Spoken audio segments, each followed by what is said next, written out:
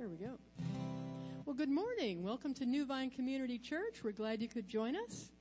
And thank you. And if you're new here, we always start off by singing some songs to God and tell Him we love Him and spending that good time worshiping. So I'll say a quick prayer and we will start. Heavenly Father, thank you, Lord, for everything you've done for us this week. And help us just to focus our minds on you and to worship you now. In Jesus' name, amen.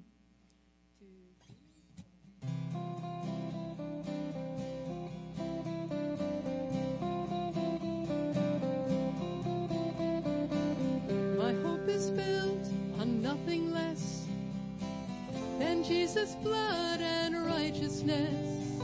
I dare not trust the sweetest frame, but wholly trust in Jesus' name.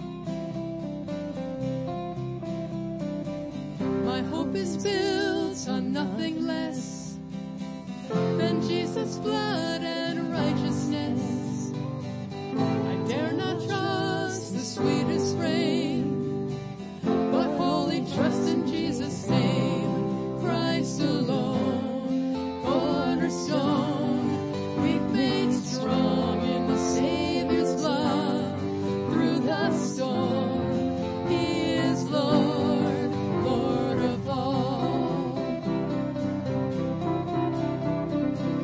When darkness seems to hide His face, I rest on His unchanging grace. In every high and stormy gale, my anchor holds within the veil. My anchor holds within the veil. Christ alone, cornerstone, we've made strong in the Savior's blood. Through the storm, He is Lord, Lord of all. When He shall come with trumpet sound, oh, may I then in Him be found, dressed in His righteousness alone, faultless to stand before the throne. Christ alone, cornerstone, we've made strong in the Savior's love. Through the storm, He is Lord, Lord of all. Christ alone, cornerstone, we've made strong in the Savior's love. Through the storm, He is Lord, Lord of all.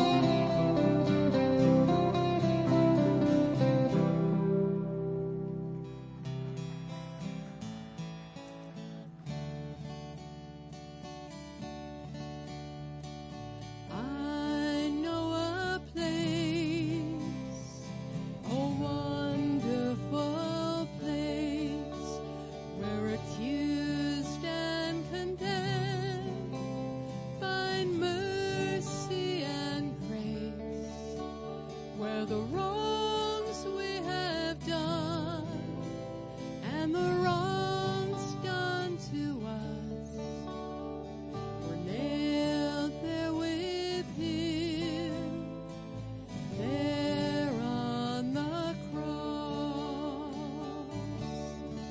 At the cross,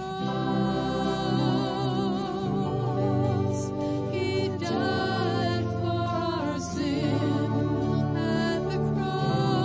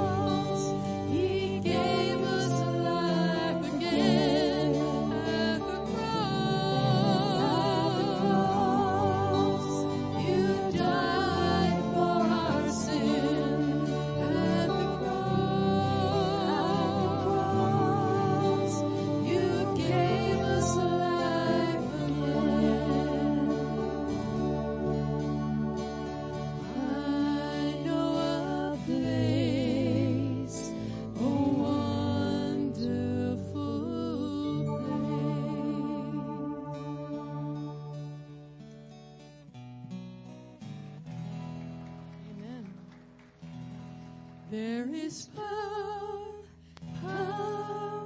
wonder-working power in the precious blood of the Lamb. Would you be free from the burden of sin? There's power in the blood, power in the blood. Would you or evil a victory win? There's wonderful power in the blood. There is power, wonder-working power in the blood of the Lamb.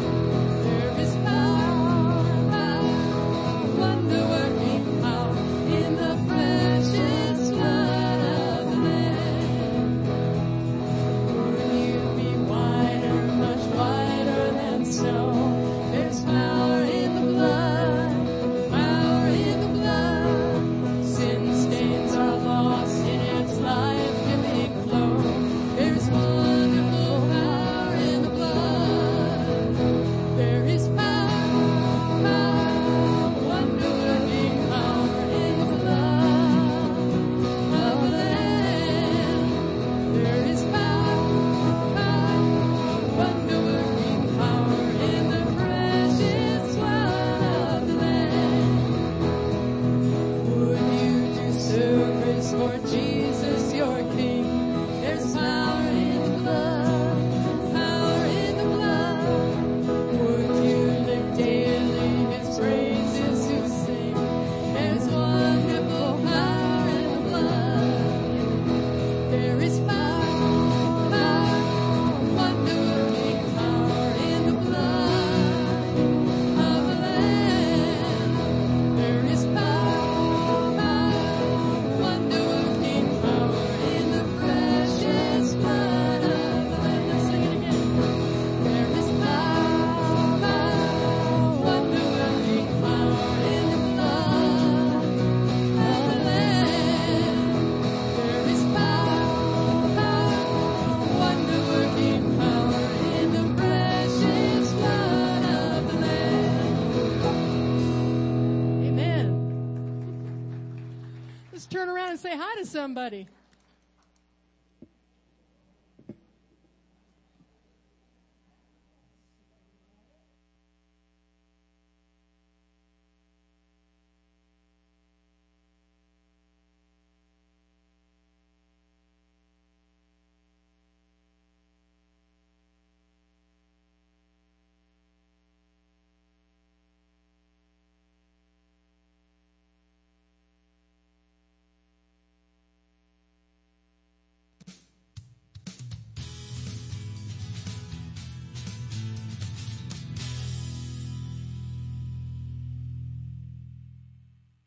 Hello everyone, my name's Allie and we're glad you're here. If you're new here, go ahead and pick up one of these forms from the seat back in front of you, fill it out and drop it in the offering bag as it goes through.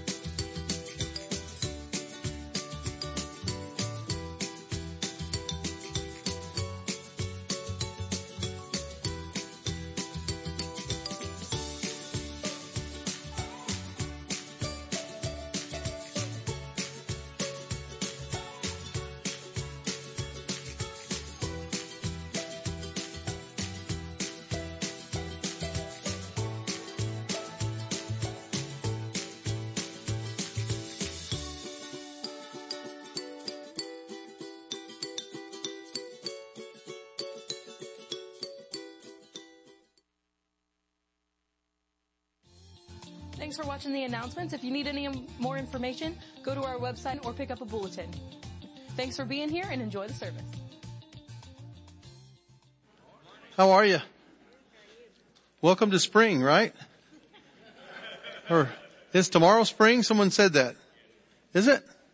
This is winter 2.0 today. So, Couple things to remind you, if you have kids, next week we're doing a skating party, and the youth and the kids, or you can go skating if you want to go skating.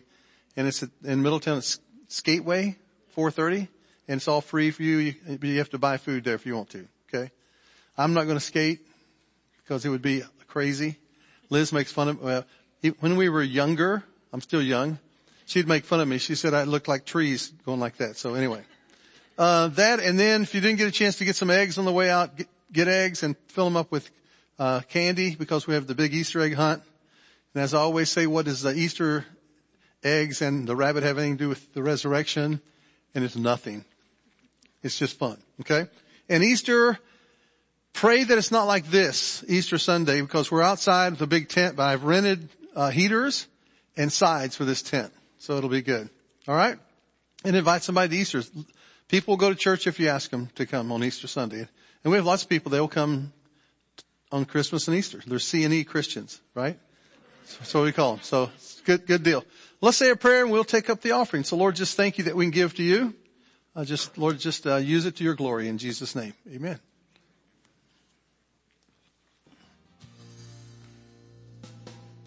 Is there any forgiveness for the things I've done? Is there pardon for sinners? I know that I'm one before you.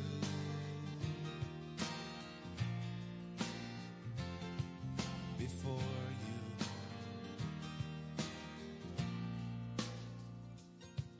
Would you take this heart of foulness and make it clean again? Would you pour on me your mercy as I confess my sin before you?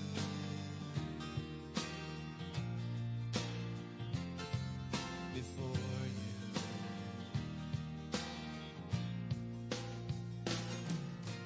Anoint my feet in the way they should go. Place your Holy Spirit in me. Lead me in the ways everlasting. I long to have a heart that's pure before you.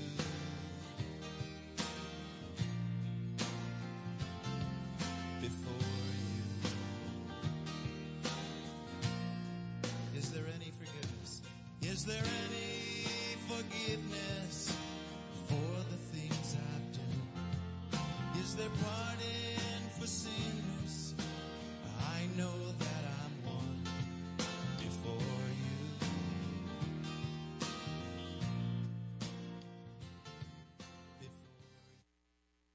All right, good morning. How we doing? You guys all right?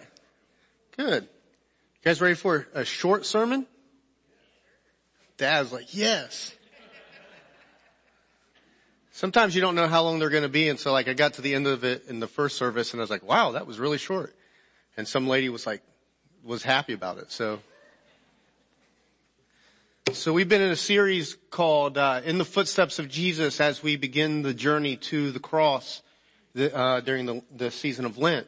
And today we're going to look at a passage from Matthew chapter 14. It's the feeding of the 5,000, that story.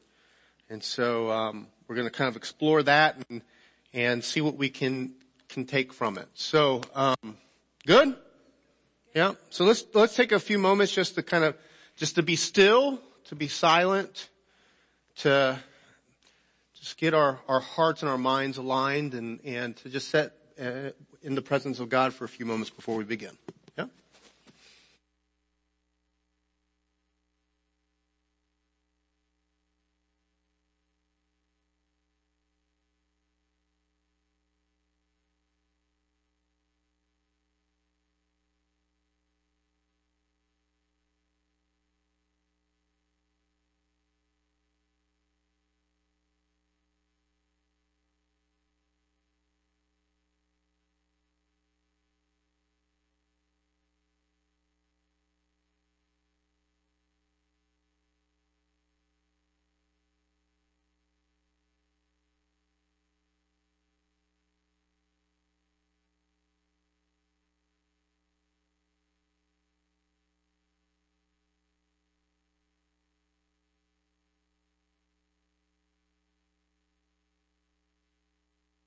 this morning. And Holy Spirit, we ask that you just come and just be with us. Open our hearts to your presence. And so we just release the stresses of our week, the worries, the anxieties. We celebrate all of the joy and all of the good things that happen. And so we just lay it all down to you here in this moment. So we ask that you just be with us, that you bless our time. And in Jesus' name, everybody said, amen. Matthew chapter 14, it says, when Jesus heard what had happened, he withdrew by boat privately to a solitary place. And hearing of this, the crowds followed him on foot from the towns. When Jesus landed and saw a large crowd, he had compassion on them and he healed their sick. Now as evening approached, the disciples came to him and said, this is a remote place and it's already getting late.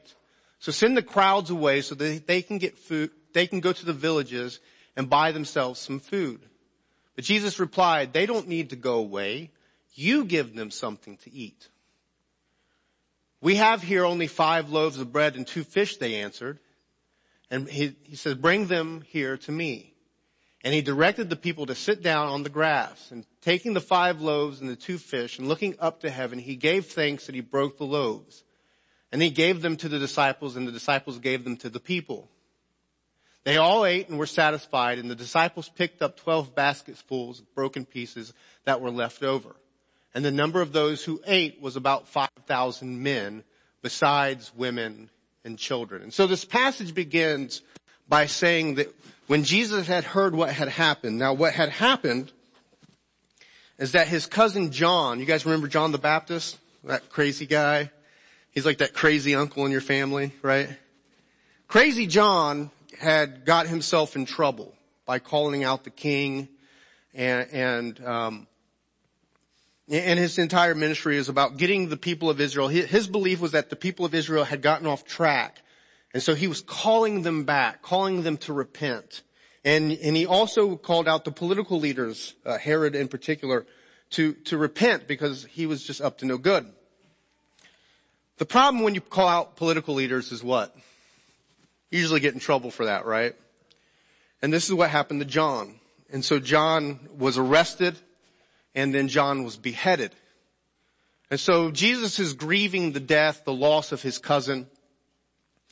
And it says that he's gone with his disciples to a solitary place to kind of just probably chill, probably grieve, probably kind of just think it through, pray it through, all those types of things. But as they make their way to this region, they get there and there's all these people.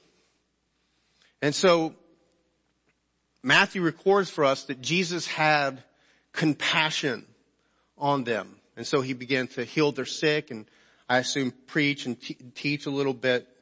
And it's at the end of the day and they're in the middle of nowhere and the disciples are like, hey, these people haven't had anything to eat. Let's send them off to the villages so that they can like eat some food and chill out and we can like rest ourselves. And Jesus says to them, nah, you guys feed them. So John records for us in the same story that there was a little boy there who sounds like he packed his lunch. He was the only one that was responsible. He packed his lunch. And so I don't know how they got it. I don't know if the boy like offered it to them or if they stole it from the boy, right? Because sometimes people do that. Like, you know, when you're hungry, like anybody get hangry? I get hangry. My, Amber's picked it up over the years. She's come to the point where she realizes that if I'm being irrational, it's probably because I'm hungry. Now, a little confession time here. I get it, honestly. Right? The guy back there on the wall, he's a saint 99.9% of the time. But if he's hungry, he can get a little angry as well. So I don't know how they got the lunch. I don't know if they stole it from the kid or if the kid gave it to them. But they have this lunch. And they're like, well, feed them. We got this. We got 5 pieces of bread and some fish here. And Jesus is like, okay, that'll work. And he takes it And it says that he broke the bread and he blessed it. And then he gave it back to his disciples, and that they began to feed the people. And the people were all kind of in groups.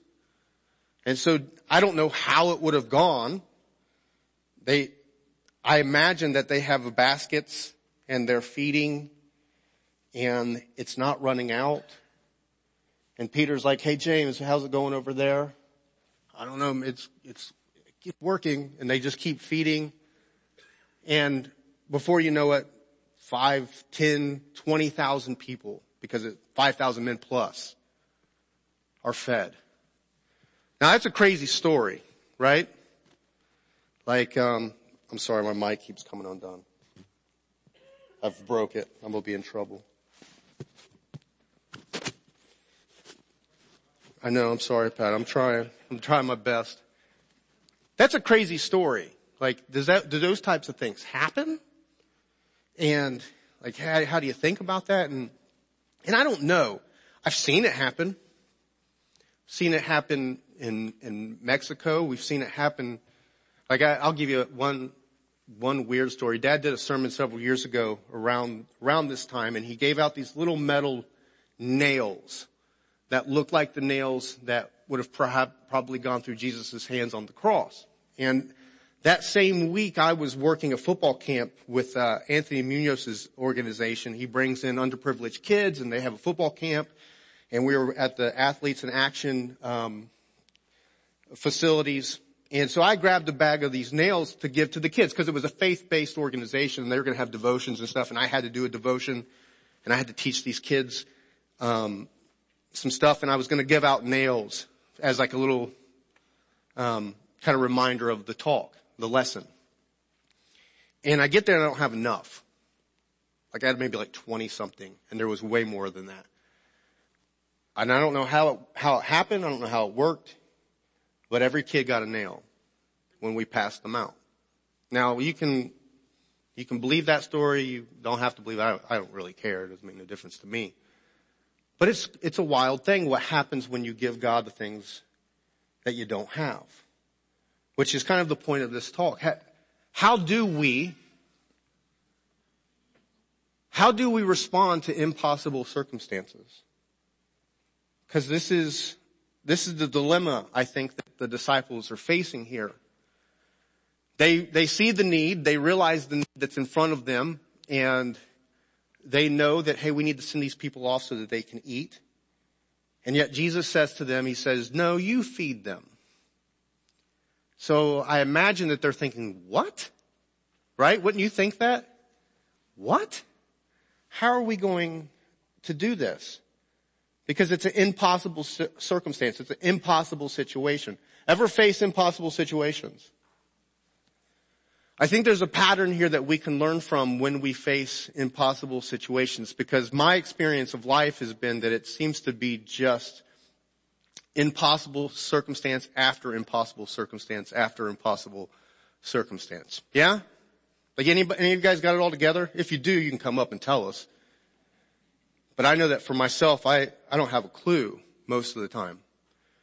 I remember when our son was born. This will tell you everything you need to know about us. We ran out of gas on the way to the hospital for our son to be born. That's how responsible we are. And I literally was digging through the seats trying to find change so I could get enough gas to get us to the hospital, right? And so we're there, and Amber delivers Evan, and then she had some complications, and so they had to do like a little kind of emergency surgery with her, and they knocked her out, and she's recovering from that. And I remember sitting in the hospital room with this child who's a few hours old with no idea what I'm doing. Yeah? And my mother-in-law, Wanda, is there, and my mom is there, and they're sitting with me. And I feel safe because they're there. But about, 11 p.m., midnight time, they both get up, and they're like, well, good job. We love you. We're going home. And I remember thinking to myself, what? You're leaving me? Amber's knocked out. What? I don't know what I'm doing. And I remember sitting there thinking, oh my gosh, we're responsible for this guy. An impossible circumstance in my mind. If you're a young parent, perhaps you've experienced this as well. Impossible. And I remember we take him home, and I remember loading him up in our Jeep, and I've driven Humvees in war zones. I don't get nervous about driving. And I've never been so scared in my life to drive that child home on that first drive. And yet here we are. We've made it somehow. Maybe, I don't know. Maybe we haven't made it. But he seems to be doing okay.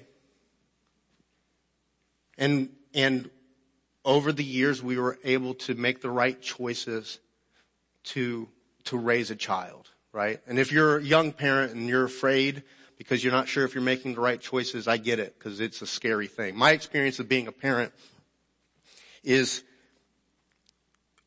you're in this stage of life, and by the time you get to a point where you sort of know what you're doing in that stage of life, what happens? They move into another stage, and you're a complete rookie again. And it seems to be, to me, at least in my own experience, that is the game. Once you get to a point where you feel like you know what you're doing, something changes. They go into junior high school, right? You have a beautiful young daughter who's been a princess in her entire life, and then she goes into junior high school, and you're like, who is this person? I'm not talking about you, Belle, by the way. Just hypothetical. Right? Or you get news. You go to the doctor for a checkup, and they come back in, they say, hey, there's a problem. And now you got to figure out how to navigate that. You have to figure out how to navigate the unknown of all of that. Or maybe your relationships, your marriage gets on the rocks. Because life, you change over the years. And life gets hard. And it throws you curveballs. And maybe you wish they would have been like this or that or the other thing. Or maybe it's yourself. You find yourself just completely frustrated or confused or disillusioned by this whole thing. And you face these impossible circumstances. You face these moments in life where you don't have what it takes. You don't have the answer.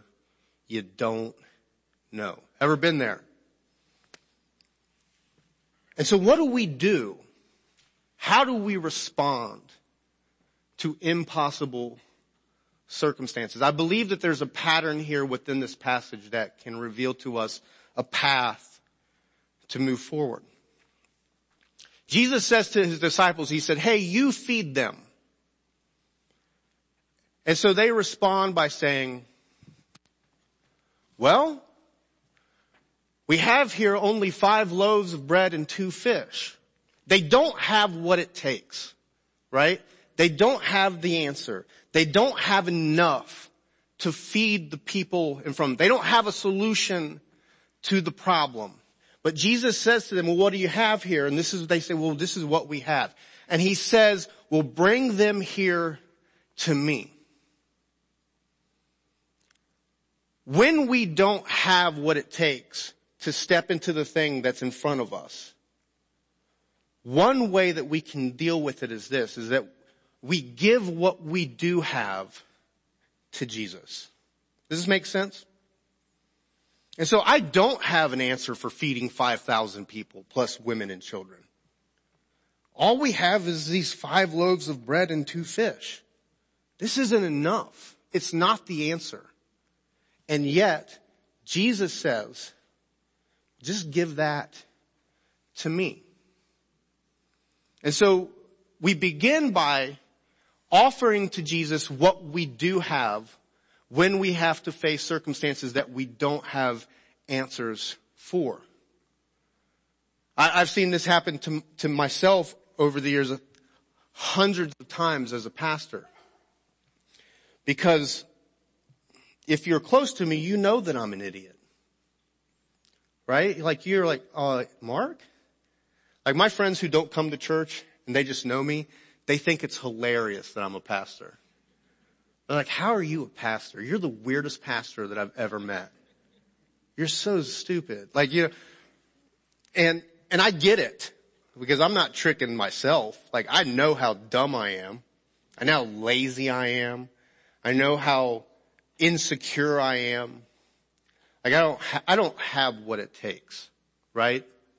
I'm faking you guys out is what's going on. No. And maybe you face these same kinds of things.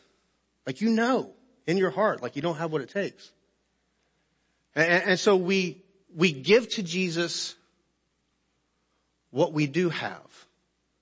We just have to say yes. Does this make sense? And so it begins there. When we're faced with circumstances that we don't have answers for, we begin by giving to Jesus what we do have. Which leads us to the next thought.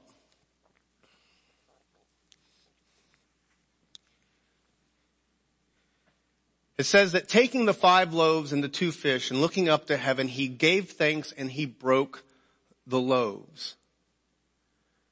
And so Jesus receives from them what they do have. It then says that he breaks it and he blesses it. Now this is an interesting detail to me.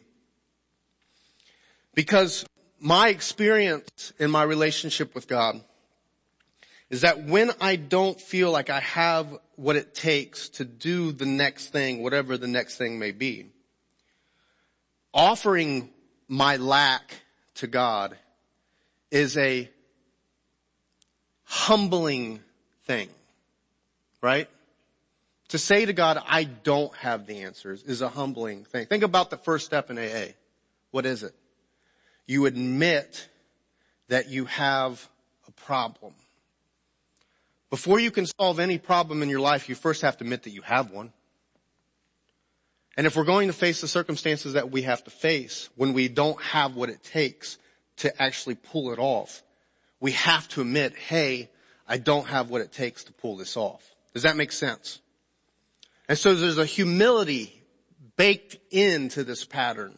Jesus receives from us what we don't necessarily have, and he breaks it. He breaks it, but in that breaking, he also blesses it. And this is interesting here to me. That somehow in the brokenness of our lives, there's a blessing in it, hidden in it. When I first felt like God had wanted me to be a pastor, we went to a conference at the Columbus Vineyard, and there was a time for prayer afterwards. And I had all kinds of hesitations about being a pastor. Like, Chuck Wolfenbarger's a superstar, right? He's an all-star. How in the world? It'd be like, I don't want to say, it'd be like LeBron James's kid trying to take over, right? Or Michael Jordan or something like that. Like that, in my mind, Dad's is at the top of the mountain. And how in the world would I ever follow in those types of footsteps? Does that make sense to you guys? And so I had all these hesitations. I'd had a whole several years of being a crazy person in the Marine Corps and in life. And I feel like, man, if anybody ever knew about those types of things, that will disqualify me from being a pastor. Or I had all these intellectual issues because I'm pretty dumb and barely graduated high school, flunked out of college several times. Laugh it up over there. I'm kidding. But seriously, you know what I mean? And then the idea that I'm going to be a spiritual teacher, that's funny. To me, it's a joke.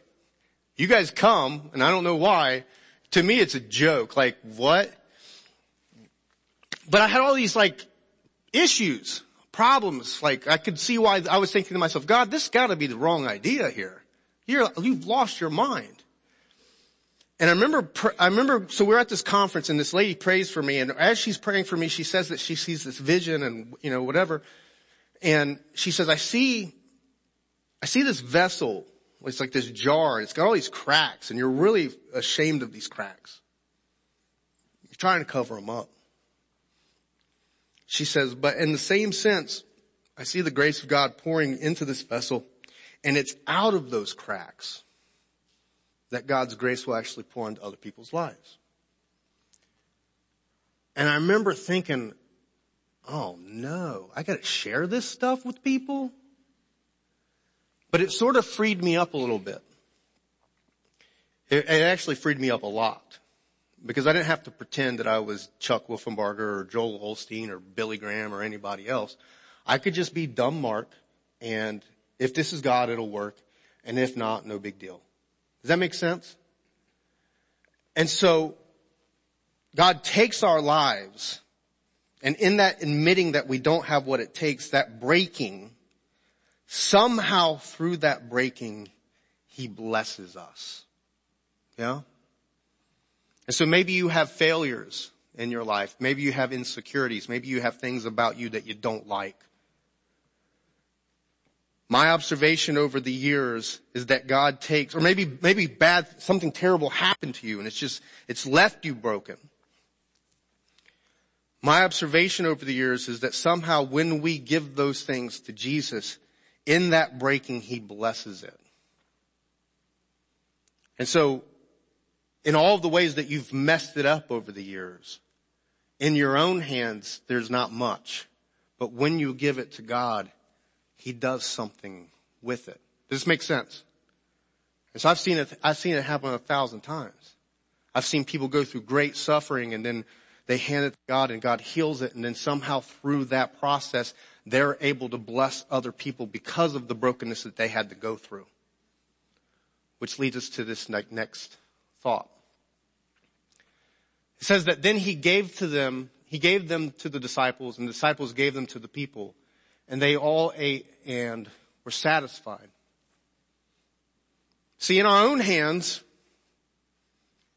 what we don't have isn't going to work. But when we give it to Jesus and He gives it back, something magical happens. See, in the hands of Jesus, our inabilities become a grace and a gift for others. And so you may not have what it takes. Reality is you probably don't. But when we take that and we give it to God, as He breaks it and blesses it and returns it to us, it ends up being enough. In this story, they had leftovers. So it ends up being more than enough. And so we learn this pattern of offering our insecurities, giving them to Jesus, allowing Him to bless them, and then it becomes more than enough. And Evan's doing quite fine. And our marriage is a beautiful thing. And all of the ways that me and Amber and our goofiness should have not made it, it has. And you people are here, and I know all of the nonsense that you've had to endure, and all the suffering that you've faced, and all of the tears that we've shared, and yet here we are. In our own hands, it wasn't enough. But as we as a community offer it to God, He does something with it. He breaks it, it breaks us, and yet in that breaking there's a blessing, and it's more than enough. Does that make sense? Yeah? And so perhaps you could say it like this. Jesus takes our lives, He blesses our brokenness, and He gives it back to us to be a blessing for others.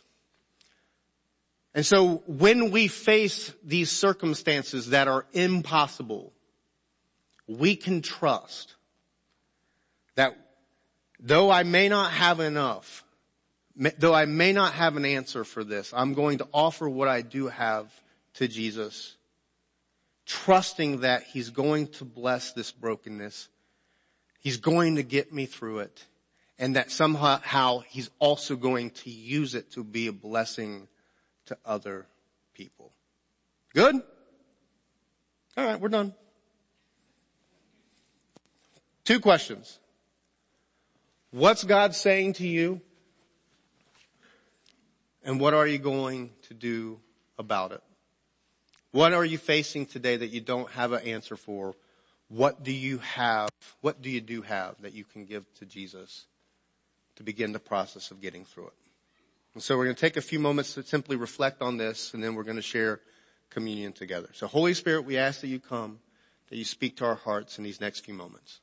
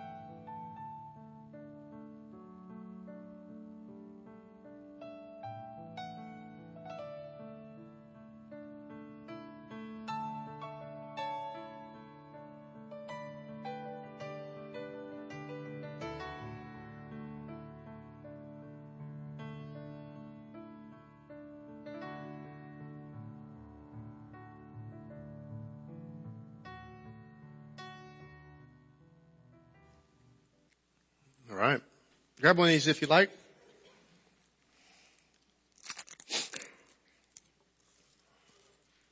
You see the same pattern within the story of this Last Supper. Jesus takes the bread and he breaks it. And he gives it to his disciples. And here we are, thousands of years later, still practicing this pattern of understanding that our lives are given to Jesus, that he breaks it, he gives it back to us. And so we practice this every week. And every week we pray this prayer to center our hearts and minds. And so pray this with me. Our Father who art in heaven, hallowed be thy name. Thy kingdom come, thy will be done on earth as it is in heaven. Give us this day our daily bread, and forgive us our trespasses as we forgive those who trespass against us. And lead us not into temptation, but deliver us from evil. For thine is the kingdom and the power and the glory forever. Amen. So glory to the Father and to the Son and to the Holy Spirit, as it was in the beginning, is now, and will be forever. On the night that Jesus was betrayed, he took bread. And after giving thanks, he broke it. And he gave it to his disciples, and he said, "This is my body which is broken for you. Do this in remembrance of me." In the same way, after supper, he took a cup of wine. He said, "This is the blood of the new covenant that's been shed for you." And he gave it to his disciples. He said, "Do this in remembrance of me." Later, reflecting on this, the Apostle Paul said that every time that you and I, we gather and we take this bread and we drink from this cup, we're proclaiming the Lord's death until he returns, which means we remember what Jesus did, that he was broken and poured out for the sake of the world. And we're reminded that we get to take part, that we are called to be broken and poured out for the people in our lives. And so take the bread and look at the person next to you and say, "The body of Christ that was broken for you."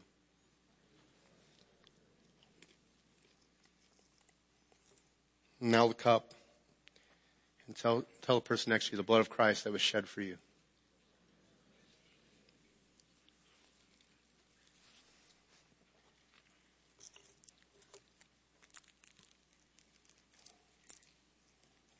All right. Amen. Let's all stand. Grab hands with the person next to you if you like. Next week is the skating party? When do the eggs got to be back? When do the eggs need to be back? Next week. So bring the eggs back, skating party.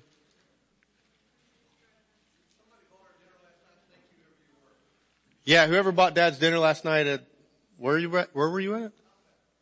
All right, so they're at Outback last night, and they go to pay, and someone from our church was there and paid for them, but they're keeping it a secret. So just tell them it was you. Says every one of you, like it was me. You're welcome. All right, let's pray. So Father, we just thank you for this day. We thank you for this pattern that Jesus offers us to give what we don't have, our lack, to you, so that you can do something with it. And so we ask that you just do that this week in our lives. Begin that process. We ask, Holy Spirit, that you just guide us and keep us. And in Jesus' name, everybody said, amen. See you guys.